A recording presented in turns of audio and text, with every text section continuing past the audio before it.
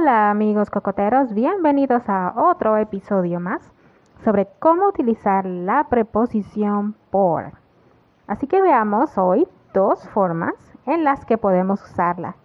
La primera forma es cuando hablamos sobre medio de comunicación.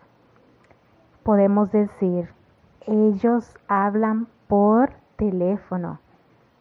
Ellos hablan por teléfono.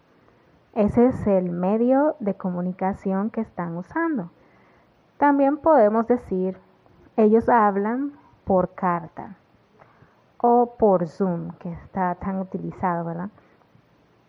Una segunda forma de usar la preposición por es cuando hablamos sobre medio de transporte, sobre cómo llegamos a un lugar. Podemos decir, Anita viaja por avión. Anita viaja por avión. Ese es el medio de transporte que Anita usa, el avión. También podríamos decir, yo viajo por tren. Así es.